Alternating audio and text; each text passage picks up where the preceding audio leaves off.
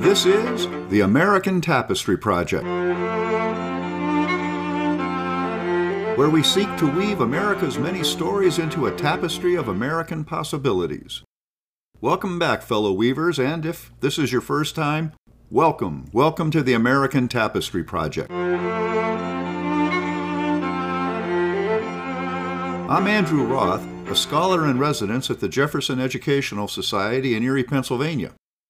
Before we begin today, a short housekeeping note.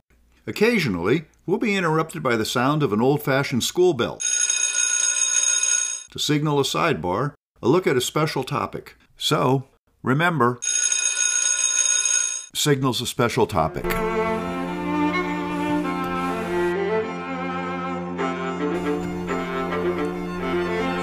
For the past several episodes, we've been exploring the tapestry of American stories through the lens of sports. Americans and their games, sports in American history and culture. Americans obsess over sports, but they rarely stop to take them seriously. They rarely examine sports as a cultural phenomenon, revealing a society's values and beliefs. We've been doing that by asking, are sports America's new religion? What light does sports shine on the experience of Native Americans, the indigenous people? What can we learn from sports about the African American experience? How is women's quest for rights revealed by, first, their exclusion from almost all sporting activity, and then the post-Title IX explosion of women's sporting participation?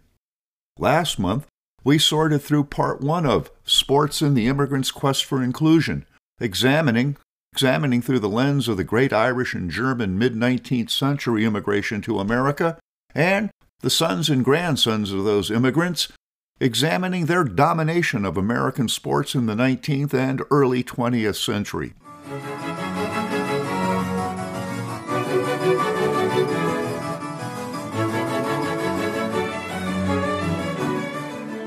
Today we'll pick up the thread of that story's plotline in the early 20th century after the second great wave of immigration crested between 1890 and the onset of World War I, and just before and just after the passage of the Immigration Act of 1924, a piece of legislation which sought to curtail immigration from Southern Europe, primarily Italy and Greece, and sought to curtail immigration from Eastern Europe, essentially all Slavic peoples and Russian Jews. Along the way, we'll learn about the triumph of Jewish boxers.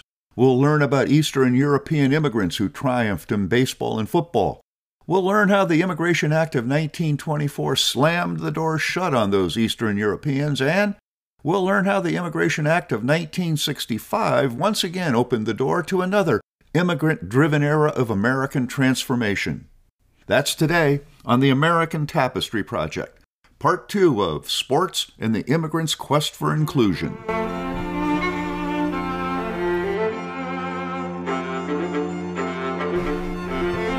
Last month we learned that the enduring support of the New York Yankees by Italian-American fans resulted from the impact of, first, Joe DiMaggio, and then, later in the 1950s, Yogi Berra and Phil Rizzuto. We also learned that the first Italian-American professional baseball player was Western Pennsylvania's own Ed Abbaticchio. Picking up that thread today, we'll meet several of the sons of German and Eastern European immigrants who found sports their portal into American society. The great German ball players of that era included Hannes Wagner, Addie Joss, and Babe Ruth, Hall of Famers all. Among those first German ball players, however, were many more merely mortal individuals whose experience highlighted sports as a door into American society. Among them were Germany Schaefer, whose contribution might be bested by Chris von der Aer, who owned the St. Louis Browns.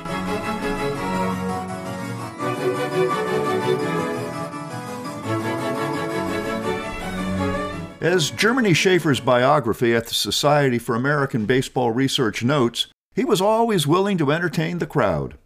A better-than-average player, he gained his greatest notoriety for stealing first base.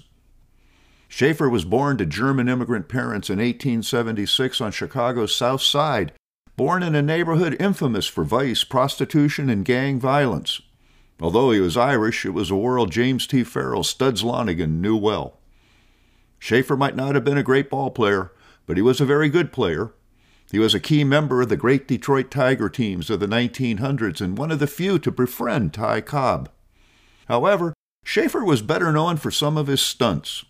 In 1906, in a game against the Chicago White Sox, he strode to home plate boldly proclaiming he was the greatest pinch hitter of all time and announcing he would hit the first pitch he saw into the left field bleachers. He promptly did. After sliding into every base as he rounded them, heading for home, he hooked slide into home plate, bounced up, and told the crowd that ended today's performance. He is legendary for, on at least one occurrence, stealing first base. In an August 1911 game, Schaefer stole second base, hoping to draw a throw so that teammate Clyde Milan on third base could steal home. But the catcher didn't bite and didn't throw to second. So, Schaefer led off second base on the first base side and then promptly stole back to first base to try to set up the play again. An argument ensued. Schaefer was called out and the inning ended. Germany Schaefer, the only man ever to steal first base. Before all of this foolishness, there was Chris von der, a German immigrant who owned the St. Louis Browns in the 1880s. Von der was one of the few owners of that era to actually make a profit from his ball club. He did it by charging lower ticket prices so working men could attend, and he played games on Sunday, an American no-no at the time, and, more importantly for posterity, he instituted beer concessions at the ballpark. So, a German entrepreneurial immigrant created two American traditions: sports on Sunday and beer sales at the ballpark. The next time you're at any sporting event, give a tip of the cap to German immigrant Chris von der.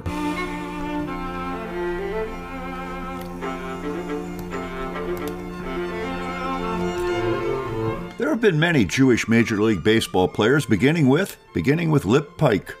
According to the Jewish Virtual Library entry on Jews in Major League Baseball, Pike was one of the premier players of his day. He began playing with the Philadelphia Athletics in 1866. He combined speed with power, once hitting 6 home runs in a single game. The final score was 67-25. Baseball was a different game then.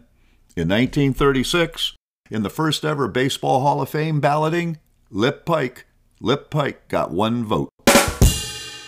Beginning with Moe Berg in the 1930s, Berg, of The Catcher Was a Spy fame, just before and during World War II, Berg led a second life as an agent for the CIA's predecessor, the OSS, the Office of Strategic Services. In any event, beginning with Berg, there were numerous great Jewish ballplayers like Lou Boudreau and Al Rosen of the Cleveland Indians, Sandy Koufax, arguably the greatest, certainly one of the greatest pitchers of all time, and Ron Blomberg, the first ever designated hitter in baseball on April 6, 1973, when he appeared for the New York Yankees. And even today, other fine ballplayers like current major leaguers Ryan Brown, Alex Bregman, Ian Kinsler, and Jock Pedersen. Maybe, however, the greatest Jewish ballplayer was Hank Greenberg, who played for the Detroit Tigers from 1933 to 1947. A great player, in 1938 he hit 58 home runs, challenging Babe Ruth's then record 60 for a single season. Greenberg's military career, however, sets him apart. Drafted in May 1940, he entered the Army, but when Congress said men over 28 were exempt, he was honorably discharged. He returned to the Tigers, but when the Japanese bombed Pearl Harbor, Greenberg was the first major leaguer to enlist in the Army. He could have had a cushy job training soldiers in the States, but he chose to serve in the Army Air Corps in the China-Burma India Theater. When the war ended, he returned to the Tigers in 1945 and hit a home run in his first game back. That year, 1945, he led the Tigers to a World Series victory. After he retired as a ballplayer, he became Major League Baseball's first Jewish owner general manager with the Cleveland Indians and later with the Chicago White Sox. After baseball, he had a successful career on Wall Street. In 1954, he was the first Jewish player to be voted into the Hall of Fame. That's all interesting, but sports as a portal into American society and America as a refuge from the world's ills is highlighted by an interesting photograph of Greenberg standing with Lou Gehrig, both holding the bats that made them famous. Just two ball players talking ball. But both were the sons of immigrants. Greenberg of Romanian Orthodox Jewish parents, Gehrig of German immigrants. Had their parents remained in Europe, I think of the difference that would have resulted as both tried to navigate the challenges of World War II. It's actually not that pleasant to think about.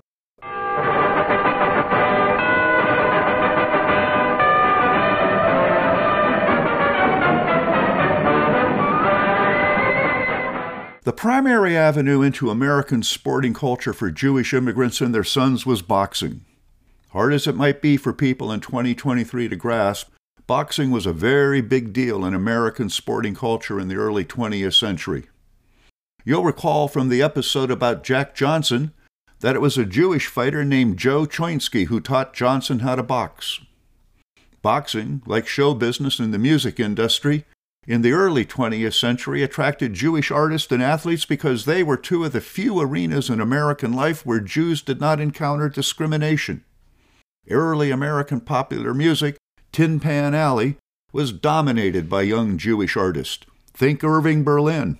Berlin himself wrote practically 80% of all of the great hits of the first part of the 20th century. In fact, I think sometime in the next year we're going to do an entire episode on Irving Berlin and Tin Pan Alley. Boxing did the same thing that music and art did. It provided an entree into American culture for Jewish immigrants and their sons. And in the early 20th century, until just after World War II, there were a number of great Jewish boxers like Slapsy Maxie Rosenblum, Sam Berger, and Barney Ross. But the greatest were Benny Leonard and Max Baer. Who were Benny Leonard and Max Baer? Benny Leonard was one of the cleverest defensive boxers in the history of professional boxing. He was noted for distracting his opponents by talking to them. ESPN ranked him 7th in its rankings of the 50 greatest boxers of all time. Raised amidst the tenements of Manhattan's Lower East Side, Leonard was the son of Russian Jewish immigrants. Although he lost his first professional bout, Leonard dominated the lightweight ranks during the 19-teens. He won the lightweight championship in 1917 and then beat featherweight champion Johnny Kilbane in July 1917. Leonard fought numerous bouts during the next 5 to 7 years, winning almost all of them. He finally retired in 1932. After leaving boxing, with his good looks and the crowd his fame attracted, he performed in vaudeville, making several appearances as a dancer and performer. He appeared in the vaudeville musical Battling Butler in 1927. During his boxing career, Leonard starred in the silent film serial The Evil Eye and a series of boxing-related film shorts titled Flying Fist. He also appeared in 1925's The Comeback and Hitting Hard. Unfortunately, Leonard lost the vast majority of his fortune in the stock market crash of 1929. He then taught boxing at City College of New York and served in the Maritime Service during World War II. Benny Leonard died in 1947. Max Baer is rated number 22 in Ring Magazine's listing of the 100 greatest punchers of all time. Baer is the grandson of German-Jewish immigrants Aschel Baer and Fanny Fischel on his father's side and Scots-Irish immigrants on his mother's side. Born in 1909 in Nebraska, Baer was raised in ranching country in northern California, where as a teenager and young man, he worked on the cattle ranches and in slaughterhouses. Later in life, Baer said toting heavy carcasses of meat, stunning cattle with one blow of a sledgehammer, and working at a gravel pit developed his powerful shoulders. Baer started boxing professionally in 1929, but he almost gave it up a year later when he killed Frankie Campbell in a match in San Francisco. The tragedy earned Baer the nickname Killer.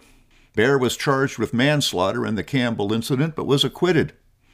Campbell's wife forgave him, saying, "It could have been you." Baer gave Campbell's widow the money he won from 5 subsequent bouts. After a suspension by the California Boxing Commission, Baer returned to the ring under the tutelage of former heavyweight champion Jack Dempsey. Dempsey said of Baer, Baer's only 24 years old, but he's the biggest, strongest man fighting today, and he hits with terrible power. Baer's comeback was guaranteed when he defeated German heavyweight and Adolf Hitler favorite Max Schmeling in 1933. Baer became a hero among Jews and those who despised the Nazis. Film legend Greta Garbo thought Baer's victory over Schmeling a mini-victory against Nazism. She invited him to Hollywood to visit her. They became lovers, an affair that lasted until Baer had to return to New York to train for future fights. In June 1934, Baer defeated Primo Carnera for the world heavyweight title. Baer became cocky and lost his next bout to James J. Braddock in one of the great upsets in boxing history. The recent movie Cinderella Man is based on that fight. Baer, however, had a second act. He was an extremely good-looking guy, so after he retired from boxing, he became a movie star. Not a megastar, but successful enough that it carried him through the rest of his life. Baer starred with Gene Howard in The Prize Fighter and the Lady, and almost 20 other films like Africa Screams with Abbott and Costello and The Harder They Fall with Humphrey Bogart. He also appeared in vaudeville and early TV variety shows and comedies. His son, Max Baer Jr., starred in the 1960s TV comedy classic, The Beverly Hillbillies. Max Baer died of a heart attack in 1959.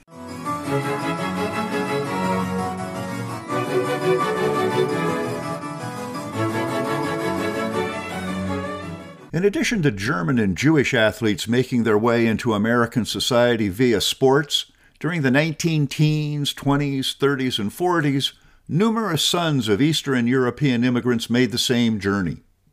Athletes like Joe Medwick, sometimes called Ducky. The son of Hungarian immigrants, Medwick starred with the legendary St. Louis Cardinals Gashouse Gang of the 1930s. Or Al Simmons, the son of Polish immigrants who changed his name from Szymanski to Simmons because it was easier to pronounce. Born Aloysius Harry Szymanski, Simmons starred for Connie Mack's great Philadelphia athletic teams of the 1920s. Some of those Eastern European immigrant sons became legends, like Branko Nagurski. His parents, Mike and Michalina Nagurski, were immigrants from the Galicia region of Eastern Europe. Raised in International Falls, Minnesota, Nagurski first found fame playing for the University of Minnesota football team. Later, he played for the Chicago Bears from 1930 to 1937. Those were the days when the Bears were known as the Monsters of the Midway. A running back and defensive lineman, Nagurski was one of the great two-way players in NFL history. He was a member of the first group voted into the Pro Football Hall of Fame in 1963. George Halas, son of Austro-Hungarian immigrants Barbara and Frank Halas, was the owner and head coach of those same Chicago Bears. He was better known as Papa Bear. He was a great player in his own right and also played Major League Baseball for the New York Yankees. Halas was one of the founders of the National Football League at the famous meeting in Ralph Hayes' Hupmobile dealership in Canton, Ohio. As a result, to this day, the Chicago Bears wear a GSH patch on their uniform honoring their founder. My favorite George Halas anecdote comes from Dick Butkus. Halas, having survived close calls with bankruptcy in the NFL's infancy, Halas was known to be able to pinch a penny. After being turned down for a raise in those pre-agent days, Butkus said of Halas that he threw nickels around like manhole covers. As many of you Weavers know from previous episodes, I'm a lifelong Cleveland Guardians Cleveland Indians fan, and one of my favorites from the Cleveland Indians era is Stan Coveleski. Now, I never saw him play. I was born 30 years too late for that. But as Daniel Levitt says in Coveleski's profile at the Society for American Baseball Research, with one of the finest spitballs in baseball history, Stan Coveleski baffled American League hitters from the final years of the dead ball era into the 1920s. To keep hitters off balance, Coveleski went to his mouth before every pitch. I wouldn't throw all spitballs, he later explained. I'd go maybe 2 or 3 innings without throwing a spitter, but I always had them looking for it. Born Stanislaus Anthony Kowaleski to a family of Polish descent in 1889 in the coal mining town of Shamokin, Pennsylvania, Covey later recalled working in the local mines by the time he was 12 years old, from 7 in the morning to 7 at night, 6 days a week for $3.75 a week. All of his brothers were ball players, and they taught young Stan the game. Kowaleski joined the Cleveland Indians in 1916. His brother Harry pitched for the Detroit Tigers. In the next 4 years, Kowaleski won 80 games for the Tribe. Cleveland's 1920 season was marred by tragedy and triumph. In May, Kowaleski's wife Mary died. In August, shortstop Ray Chapman was killed by a pitch. He is the only player ever to die in a Major League Baseball game. Grieving those 2 losses, the Tribe rallied to defeat the Brooklyn Robins, as the Dodgers were then known, 5-3 in the World Series, the first of only 2 that they ever won. As Levitt details, Kowaleski was a big reason for the Tribe's success, winning 24 games, finishing second in the league with a 2.49 ERA, and leading the league with 133 strikeouts. His best work he saved for that year's best-of-9 World Series, pitching 3 complete game victories, including a shutout in the series-clinching Game 7.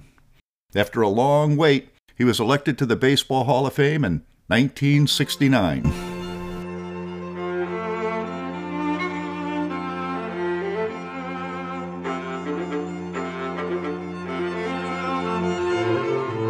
Joe Medwick, Al Simmons, Bronco Nagurski, George Halas, and Stan Kowaleski.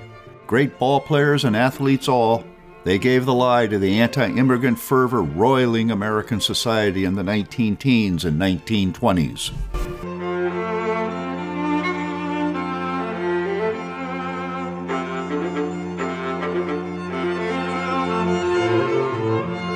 As we heard last month, 1882's Chinese Exclusion Act and the Immigration Act of 1917 started the legal assault on immigration. But the first and most effective law to substantially reduce immigration was the Immigration Act of 1924.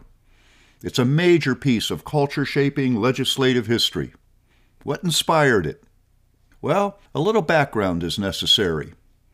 While there was lingering anti-Catholic and anti-Irish hostility from pre-Civil War America, despite their sons' and grandsons' success as athletes, the main inspiration was an intense, negative, sometimes vicious nativist reaction to immigrants from Southern and Eastern Europe during the late 19th and early 20th centuries. It was just another variation on the theme of labor. 19th century America's burgeoning industrial expansion needed workers. Solution? Bring in desperate people fleeing oppression and poverty who were willing to work in deep mines like Stanley Kowaleski's father, to tend blast furnaces and do the other dirty jobs an industrial economy demanded.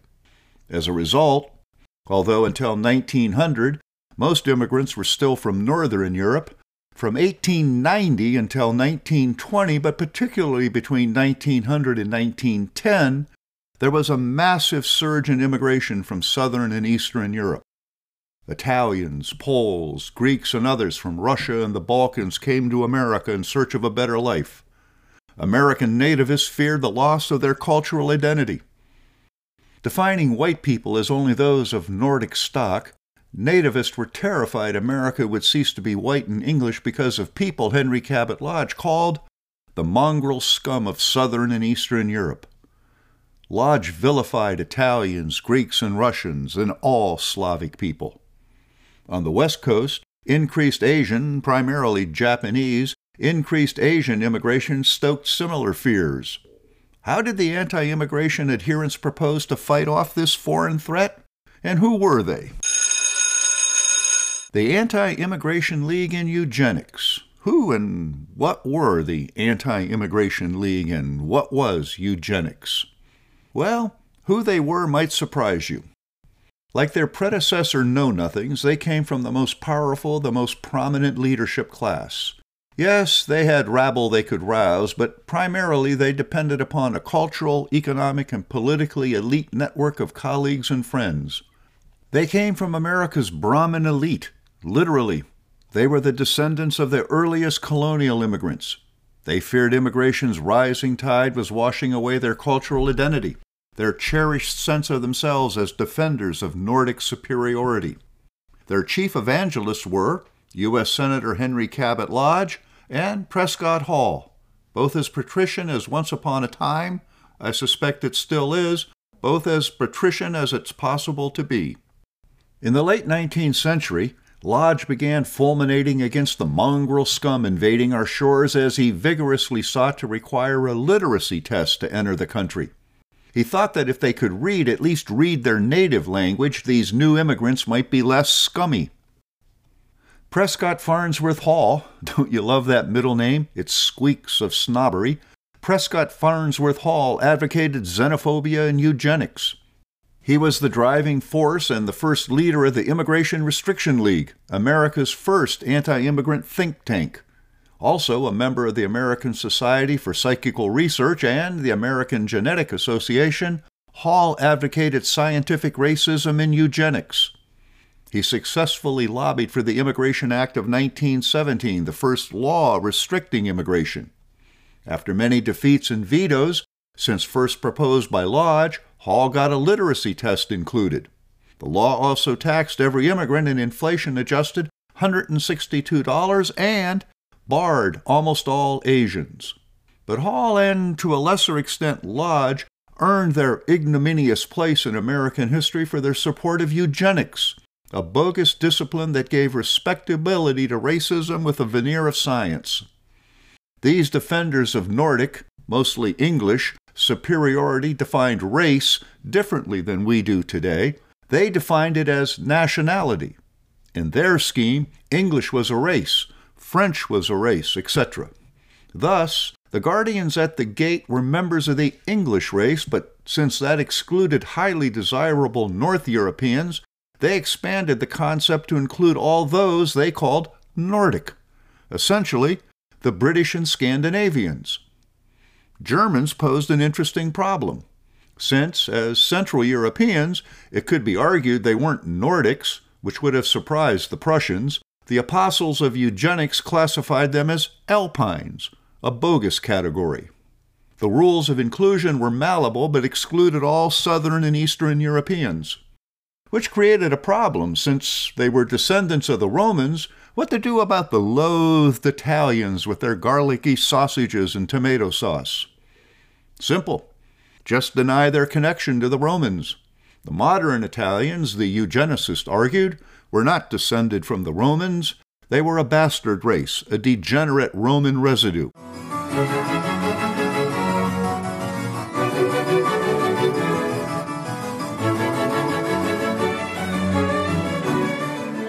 What is eugenics? Who were the eugenicists? Eugenics aimed to improve the genetic quality of a human population by excluding people in groups judged to be inferior or promoting those judged to be superior. Dog and cattle breeding applied to humans. The concept is ancient. Plato advocated the selective breeding of humans around 400 BC. In the 19th century, it was understood as a way of improving groups of people. First promoted by Francis Galton, Charles Darwin's cousin, it attempted to use the principles of evolution to breed for desirable social characteristics. Darwin opposed this as scientifically invalid because it mistook a secondary or tertiary characteristic for a genetic effect which might be true for the individual but not the group. In America, the chief exponent was Charles Davenport, a professor of zoology at Harvard and the founder of the eugenics laboratory at Cold Spring Harbor on Long Island.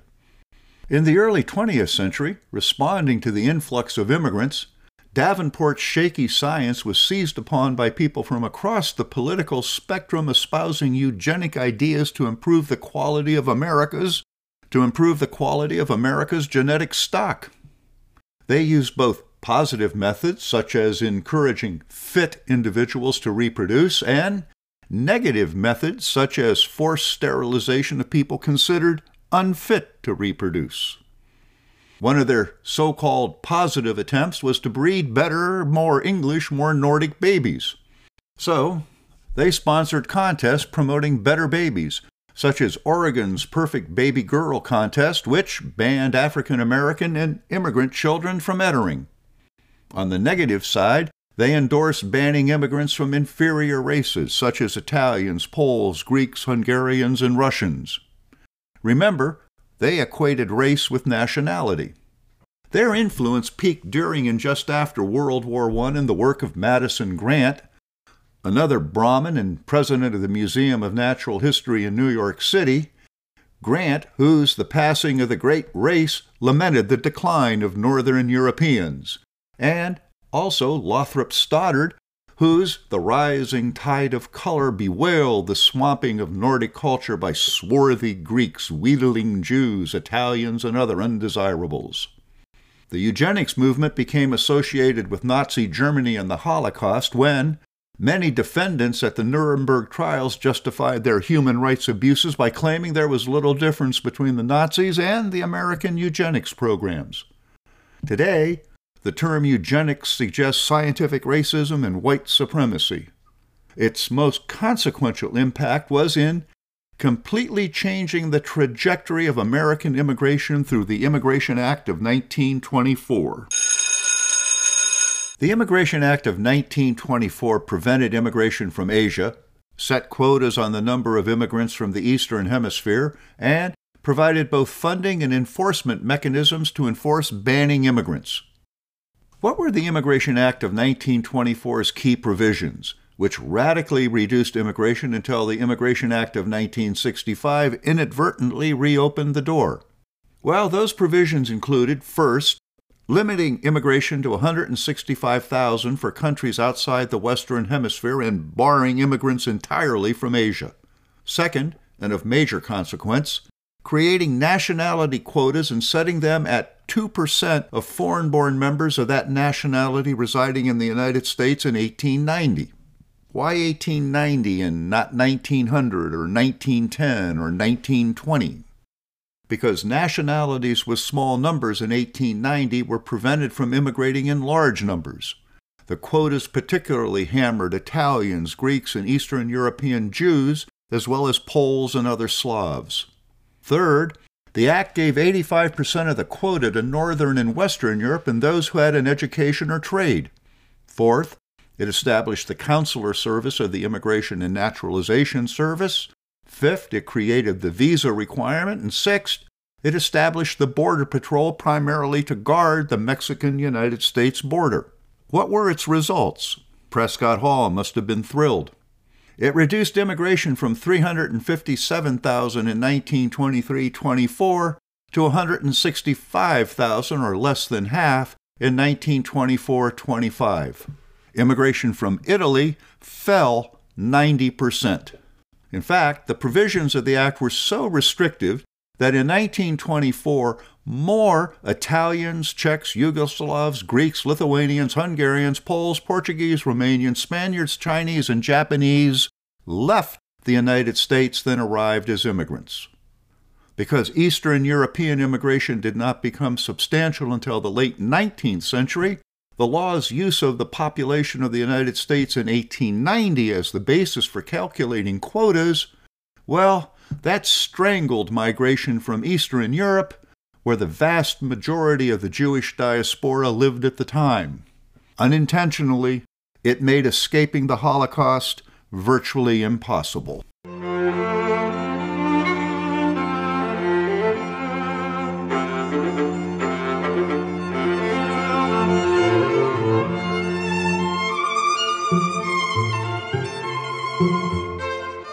Despite the racist rants of anti-immigrant bigots, numerous sons of immigrants continue to use sports as an avenue into American society. Who are Don Shula, Stan Musial, and Lou Groza? Son of Hungarian immigrants, Don Shula won more games, 347, than any other coach in NFL history. Raised in Paynesville, Ohio, Shula starred in basketball and football at Cleveland's John Carroll University. Shula played for the Cleveland Browns and the Baltimore Colts. He began coaching professionally with the Detroit Lions and then the Baltimore Colts and Miami Dolphins. His Colts lost the 1964 title game to the Cleveland Browns. Shula's 1972 Miami Dolphins became the first and only NFL team to go undefeated during the regular season and to win the Super Bowl, completing a perfect undefeated regular and playoff season. Shula entered the Pro Football Hall of Fame in 1997. Stan Musial. Stan the Man, as he was nicknamed, spent 22 seasons playing for the St. Louis Cardinals and was a first ballot inductee into the Baseball Hall of Fame in 1969. A lifetime 300 hitter, he hit .331 for his career, holds the record for most hits in the National League at 3,630, the record for runs batted in at 1,951, and several more. Born in Donora, Pennsylvania, Musial's mother was of Carpatho-Russian descent and his father was a Polish immigrant who always referred to his son by the Polish nickname Stasiu. Musial was a phenomenal schoolboy athlete in both baseball and basketball. He signed his first professional baseball contract while in high school. He made his major league debut in 1941.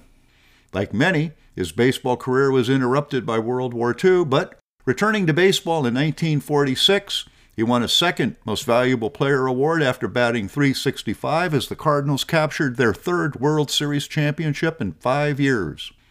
Musial had his greatest season statistically in 1948, when he posted career-high and league-leading totals in batting average, .376, hits, 230, runs, 135, runs batted in, 131, which resulted in a third National League Most Valuable Player award. The Cardinals were mediocre during the 1950s, but Musial excelled. At the time of his retirement, he held numerous records. His career as a player ended. He became an executive of the Cardinals, which included a one-year stint as the team's general manager, the year being 1967, when the Cardinals were once again World Series champions. He was named a National League All-Star in 20 of his 22 seasons and was elected to the Baseball Hall of Fame in 1969. In 2011, Musial was awarded the Presidential Medal of Freedom. Lou Groza. Possessor of one of the great nicknames in sports history, Lou the Toe Groza starred for the Cleveland Browns back in the days when the Browns were actually good. Born to immigrant parents from Transylvania, the Toe was one of 4 boys in a very athletic family. The Toe himself was no slouch, lettering in football, basketball, and baseball for Martins Ferry High School. A first-team All-State selection, Groza then attended Ohio State where he played for legendary coach Paul Brown. Stationed in Okinawa during the war, Groza received an offer from Paul Brown to play for Cleveland upon his return. It began a career that saw Lou the Toe Groza play tackle on the offensive line and become a legend as a place kicker. Groza kicked straight ahead using a square-toed boot long before the modern soccer-style kickers appeared. As Ben Donahue says at the website Browns Nation, Groza played an astounding 21 seasons for the Browns, including a whopping 268 games. The Browns dominated the NFL in the 1950s, but after a back injury, Groza retired in 1959. Coaxed by Browns ne'er-do-well owner Art Modell, Groza returned in 1961. By the time the Browns returned to the NFL title game in 1964, they were considered underdogs against the heavily favored Baltimore Colts. You'll remember Don Shula was their coach. Groza scored the first points of the game on a 43-yard field goal as the Browns shut out Shula's Colts 27-0. Groza scored 1/3 of the points, 9 on 2 field goals and 3 extra points. Groza, Lou the Toe, was chosen as a member of the NFL's 1950s All-Decade team as well as the 50th anniversary All-Time team. A humble guy, Groza showed his football roots when he said he just happened to be good at kicking, but he always considered himself a tackle.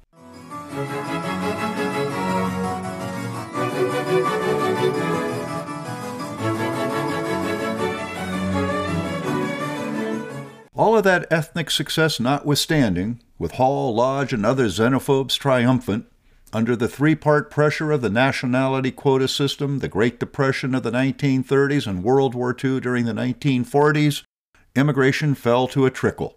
But then, the 1960s happened.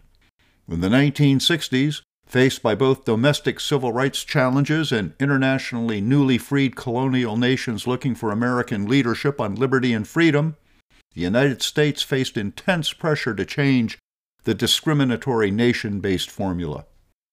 President Truman's 1952 Commission on Immigration and Naturalization conducted an investigation and produced a report on immigration's regulations.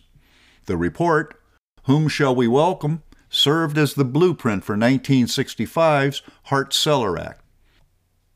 In the late 50s and the 1960s, at the height of the civil rights movement, the restrictive immigration laws were a national embarrassment. Michigan Senator Philip Hart and Brooklyn's Representative Manny Seller sponsored the bill. Seller had opposed the 1924 Act and worked for the next 40 years to get rid of the nationality quota system.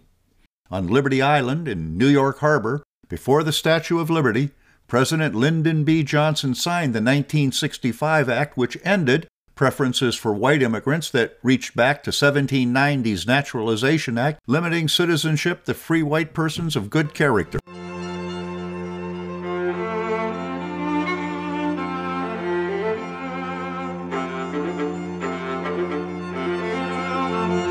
What were 1965's Immigration and Nationality Act's key provisions? First, it abolished the national origins quota. This meant that it eliminated national origin, race, and ancestry as basis for immigration. 2, it created a 7-category preference system which gave priority to relatives of U.S. citizens and legal permanent residents and to professionals and other individuals with specialized skills. 3, immediate relatives and special immigrants were not subject to numerical restrictions. Some of the special immigrants included ministers, former employees of the U.S. government, foreign medical graduates, among others. 4, for the first time, immigration from the Western Hemisphere was limited. Although, when seen through the lens of 2023's political attitudes, the act seems almost surrealistically progressive and humane, that is, in many ways, an accidental and unintended consequence. Yes, under the pressure of 60s politics, America wanted to get rid of the nationality quota system, but it still wanted to keep America looking pretty much like it already looked, essentially white and, if not of Northern European, of essentially European ancestry. Cleveland, Ohio Democratic U.S. Representative Michael Feehan, a descendant of Irish immigrants, unwittingly proved the truth of the grandchildren of earlier immigrants pulling up the ladder to prevent newer immigrants from entering, when he insisted that family unification should take priority over employability on the premise that such a policy would preserve the country's existing ethnic profile. The idea was, if immigrants were sponsored by families already here, then the proportion of each group in society would remain unchanged. Republican U.S. Senator Hiram Fong from Hawaii agreed, arguing that Asians represented 0.6% of U.S. population and will never reach 1%, and as a result, the cultural pattern of the U.S. would not change. Fong and Feehan were both wrong. Their plan resulted in chain migration of recent immigrants so that by the end of the 1970s, non-European immigration doubled the number of European. Throughout the last 30 years of the 20th century, as a result of a third tidal wave of immigration, the percentage of foreign-born persons residing in the United States almost tripled from 5% in 1970 to 14% in 2016, only 1% less than the 15% in 1910 that so agitated Prescott Hall and Henry Cabot Lodge.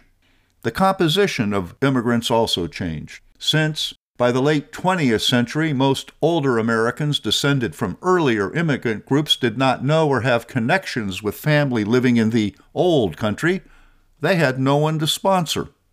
But newer immigrants from the Middle East, Asia, South Asian Indians, and Latin American families did. The mix of immigrants switched from European to a more global, a more Asian, a more non-white world. In 1965, Senator Fong said Asians were less than 1% of the American population.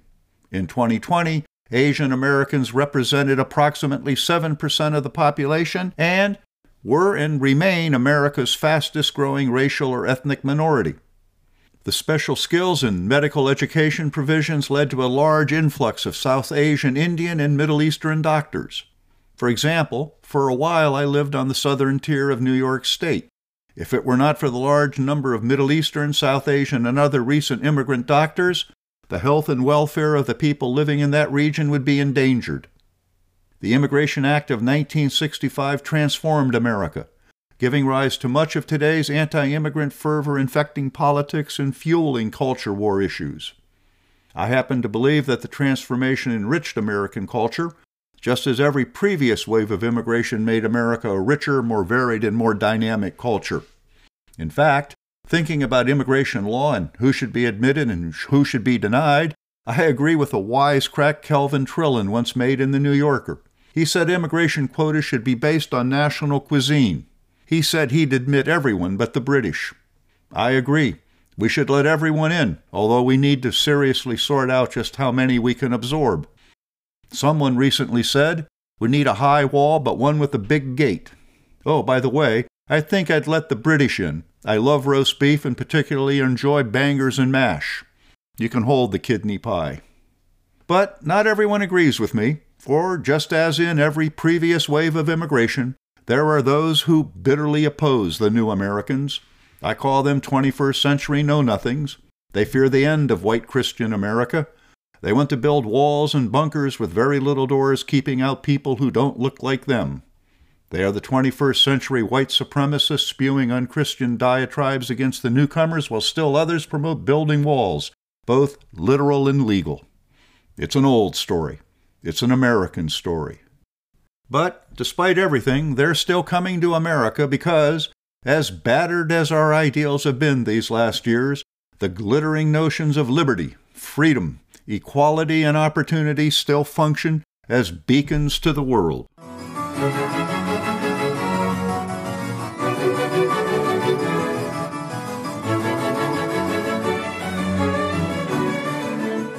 In addition to those docs I mentioned a moment ago, who's still coming to America? Well, athletes like Patrick Ewing and Martina Navratilova. Who are Patrick Ewing and Martina Navratilova? Well, I suspect that's a self-evident question to anyone listening to the American Tapestry Project. Ewing, of course, is a retired Hall of Fame basketball player and coach, best known for his tenure in the NBA, especially with the New York Knicks. Patrick Ewing was born in Kingston, Jamaica. He moved to the United States at the age of 12 and grew up in Cambridge, Massachusetts. Ewing played college basketball at Georgetown University under Coach John Thompson from 1981 to 1985. He was one of the most dominant players of his era and led the Hoyas to the NCAA championship in 1984. Playing for the New York Knicks in the 1990s, he became one of their all-time greats. Ewing was inducted into the Basketball Hall of Fame in 2008. He is often considered one of the greatest centers in NBA history. Ewing is remembered for his on-court dominance, for his determination, work ethic, and leadership. Like thousands of immigrants before him, Ewing succeeded because of his work ethic, his perseverance, and his dedication. Martina Navratilova is widely regarded as one of the greatest female tennis players of all time, probably arguably one of the top 2 or 3.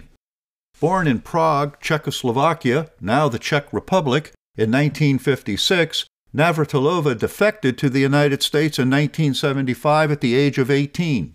She became a U.S. citizen in 1981. Her tennis career has few parallels. She won 18 Grand Slam singles titles, 31 Grand Slam doubles titles.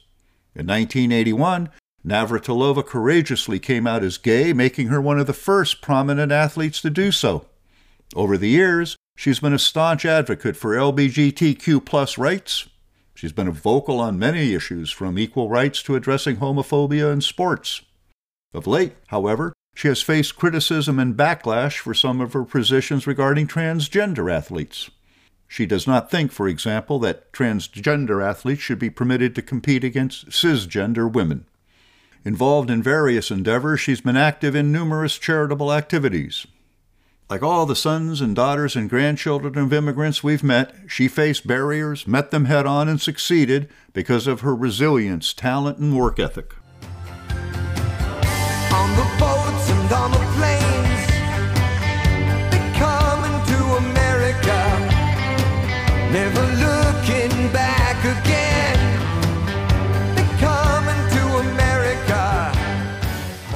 Ewing and Navratilova are familiar names even to non-sports fans, but who were some other post-1965 immigrants who, as Neil Diamond sings, are still coming to America? Well, from Cuba, there's Daniel Levya. Born in Cuba in 1991, Levya immigrated to the United States with his mother and sister as a young child. Training with his stepfather, Yin Alvarez, Levya quickly ascended the ladder of American gymnastics, competing in the 2012 and 2016 Olympics, where he won 2 silver medals.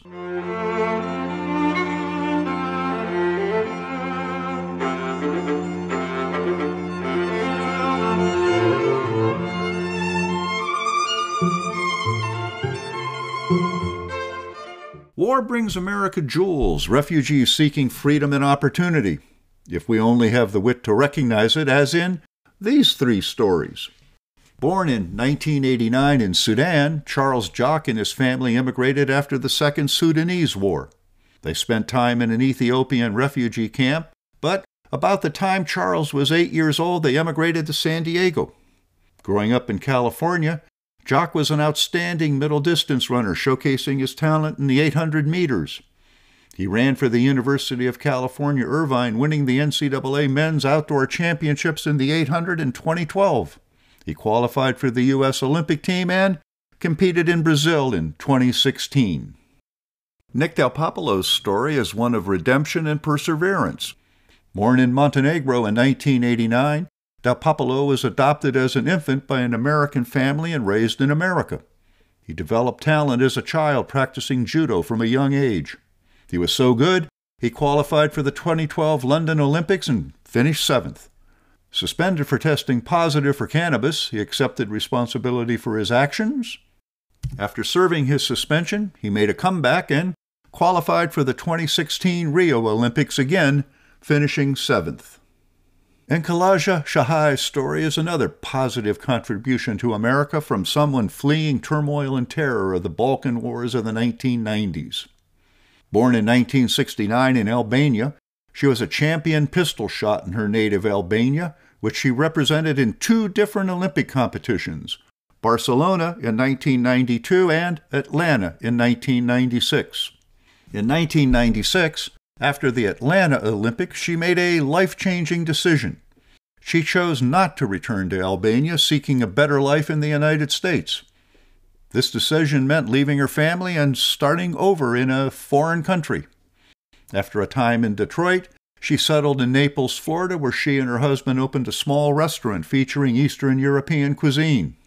She also resumed her shooting career. After nearly 2 decades away from competition, and after becoming an American citizen, she qualified for the 2016 Rio Olympics.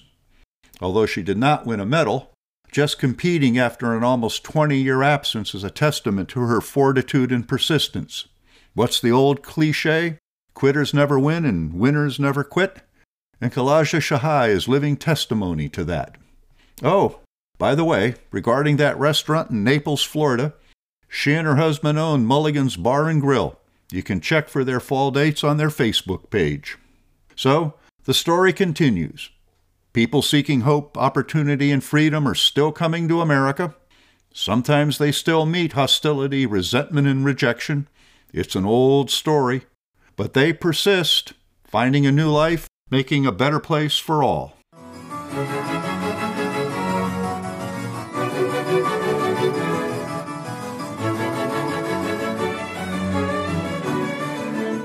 Just like the descendants of the indigenous people, just like the descendants of African Americans, just like women seeking their rights, generations of immigrants, from the Irish and Germans in the mid-19th century to millions of Southern and Eastern Europeans in the early 20th century, to South Asians, Latinos, and yet again Eastern Europeans in the late 20th and early 21st century, people are still coming to America.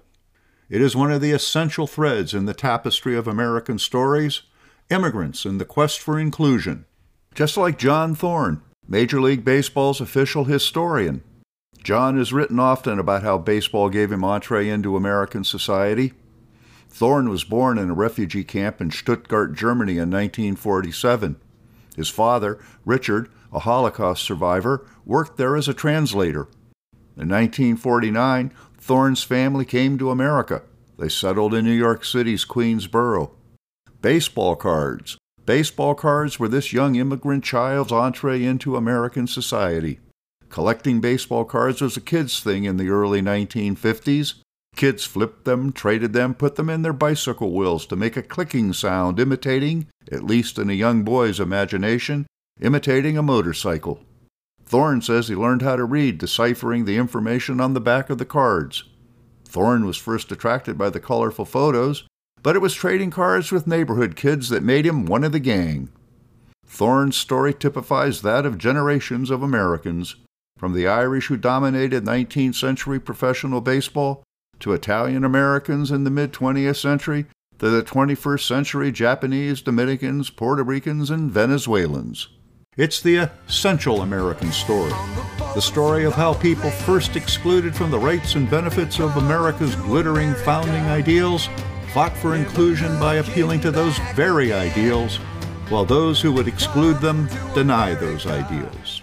Speaking of people coming to America seeking the blessings of those ideals, earlier in the program I mentioned how Jewish artists practically invented the American songbook on Tin Pan Alley in the early 20th century. The most inventive of those brilliant artists was Israel Baleen, a young street singer who ascended to the pantheon of American pop music as Irving Berlin. Composer of innumerable American standards like God Bless America and White Christmas, not to mention Alexander's Ragtime Band, Easter Parade, A Pretty Girl is Like a Melody, Oh, How I Hate to Get Up in the Morning, Always, Cheek to Cheek, Puttin' on the Ritz, Blue Skies, I'm in the Army Now, and dozens and dozens and dozens more. Berlin practically single-handedly wrote the American songbook. Next month on the American Tapestry, the story of Irving Berlin. The American Tapestry, rich in its many threads and stories, challenging 21st century Americans to remember our ideals and to live up to the better angels of our natures. I'm Andrew Roth, scholar in residence at the Jefferson Educational Society in Erie, Pennsylvania. Thank you for listening. Dvorak's String Quartet No. 12 in F major from the European Archive and Bach's Harpsichord Concerto in D by the Collegium Musicum of Paris are both courtesy of musopen.org, which provides recordings, sheet music, and textbooks to the public for free without copyright restrictions. The Old Time School Bell is from freesound.org, a huge collaborative audio database released under Creative Commons licenses that allow reuse. Remember, past episodes can be found on the WQLN website, NPR One, Spotify, Google, and other podcast sites. Comments and questions can be sent to me at roth@jeserie.org. Thank you.